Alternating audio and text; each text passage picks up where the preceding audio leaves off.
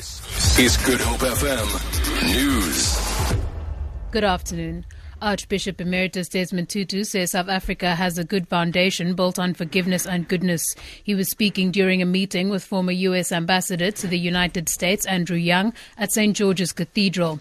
Young handed over a check of $5,000 to the Tutu Desk campaign that aims to donate 20 million laptop desks to children across Africa by 2020.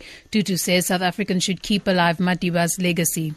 All of us in this beautiful, beautiful country are sometimes saddened by the things that we see happening, the things we hear. We have a beautiful land. We are a beautiful people. And we mustn't allow the few who want to spoil things to spoil them for us. They will not succeed. Civil rights organization SANCO has called on authorities to target assets of businesses responsible for the theft of electricity from Eskom and municipalities. SANCO spokesperson Jabu Mahlangu says the clampdown on syndicates should not leave out the beneficiaries of this category of organized crime. He has named mining houses and farmers as the beneficiaries. Mahlangu says continuing to treat them with kid gloves will only exacerbate the problem. Eskom recently reported that it was losing around 2 billion rand a year through illegal connections, copper cable theft, ghost vending, tampering and non-payment. Municipalities are estimated to lose 6 billion rand. German police have arrested 2 people they suspect are linked to Tuesday's bombings in Belgium, which killed 31 people.